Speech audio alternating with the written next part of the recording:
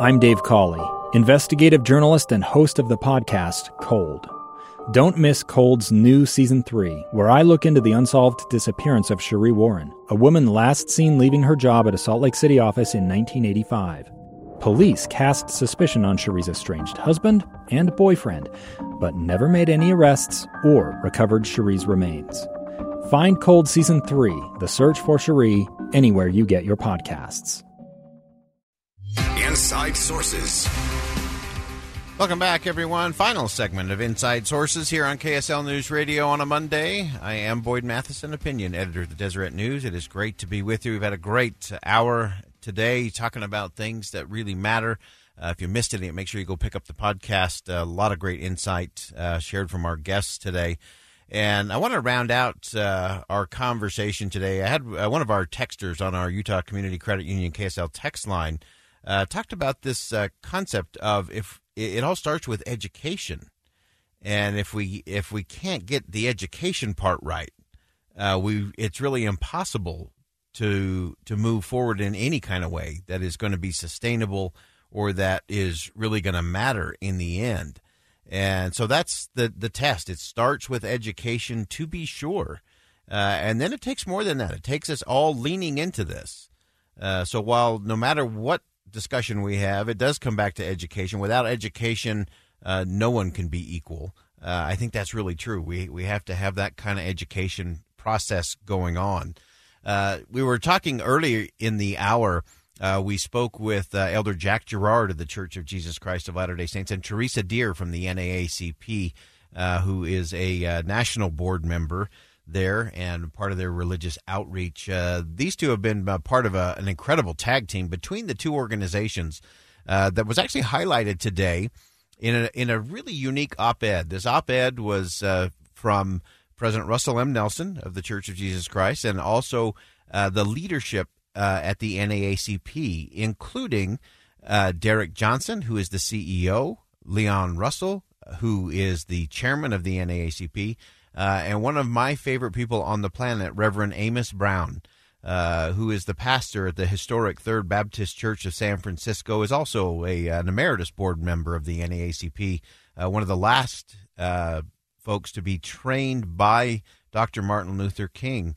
And so these groups came together, these individuals came together around friendship that turned into partnership. To actually do, we always talk about words are not enough in times like these. We have to have action.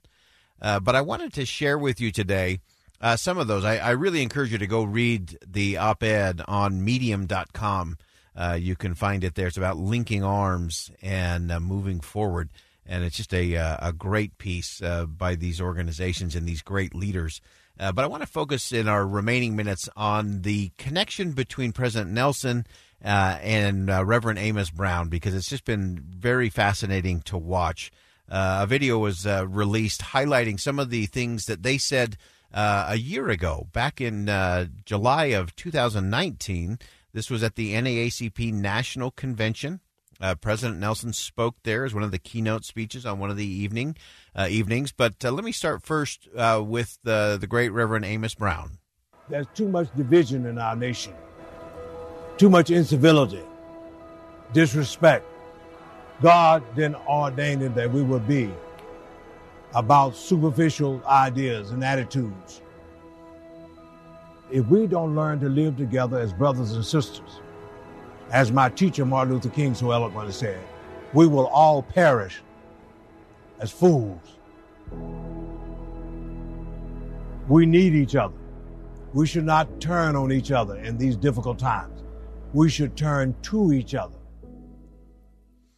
I love that. This is not the time to turn away from each other. This is the time to turn to each other. I was in Detroit last summer when these two stood on stage together. Reverend Amos Brown actually introduced President Nelson to the gathering before President Nelson spoke, and it was just one of those magical moments. You could tell the genuine friendship that had been built. Here's part of what President Nelson said. Again, this is from 2019 from the NAACP National Convention in Detroit, Michigan. We truly believe that we are brothers and sisters, all part of the same divine family. Simply stated, we strive to build bridges of cooperation rather than walls of segregation. Black and white, bond and free, male and female, all are alike unto God. We don't have to be alike or look alike to have love for each other. We don't even have to agree with each other to love each other.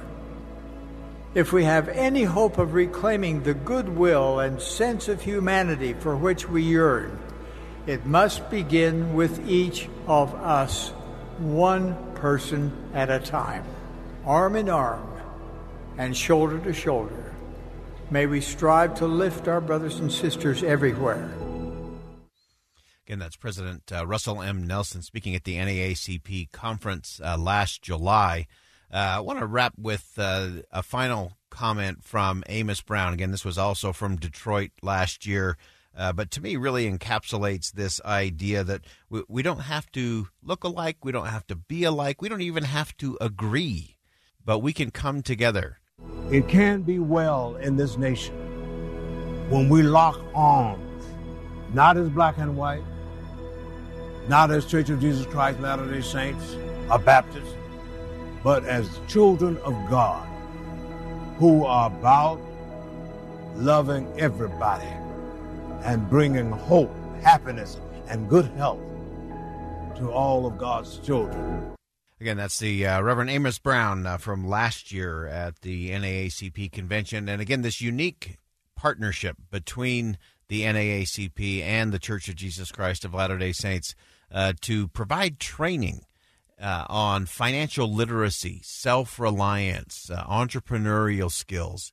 And it has been fascinating to see that piloted in different places around the country, to see the success that's happening, and to see two organizations not just have a soundbite moment, not just to have a social media moment or a press conference, but to roll up their sleeves and do the hard work and heavy lifting that actually produces results. We need more of that in the nation, not less. As we have been talking about over the course of the last 10 days, that it's easy to incite. You can incite fear. You can incite frustration. You can incite anger of all kinds.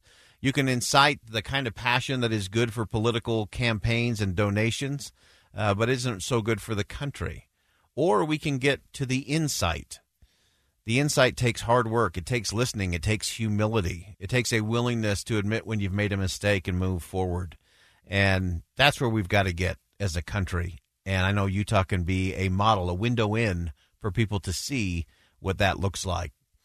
Remember, if you're going to bridge the divide, you don't do that by driving the wedge deeper.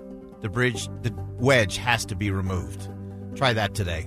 I'm Boyd Matheson, opinion editor at the Deseret News. Thanks for joining us on KSL's Inside Sources today. And as always, as you go out into the world today, make sure you see something that inspires, say something that uplifts, and do something that makes a difference. I'm Dave Cawley, investigative journalist and host of the podcast Cold. Don't miss Cold's new Season 3, where I look into the unsolved disappearance of Sheree Warren, a woman last seen leaving her job at a Salt Lake City office in 1985. Police cast suspicion on Sheree's estranged husband and boyfriend, but never made any arrests or recovered Sheree's remains. Find Cold Season 3, The Search for Sheree, anywhere you get your podcasts.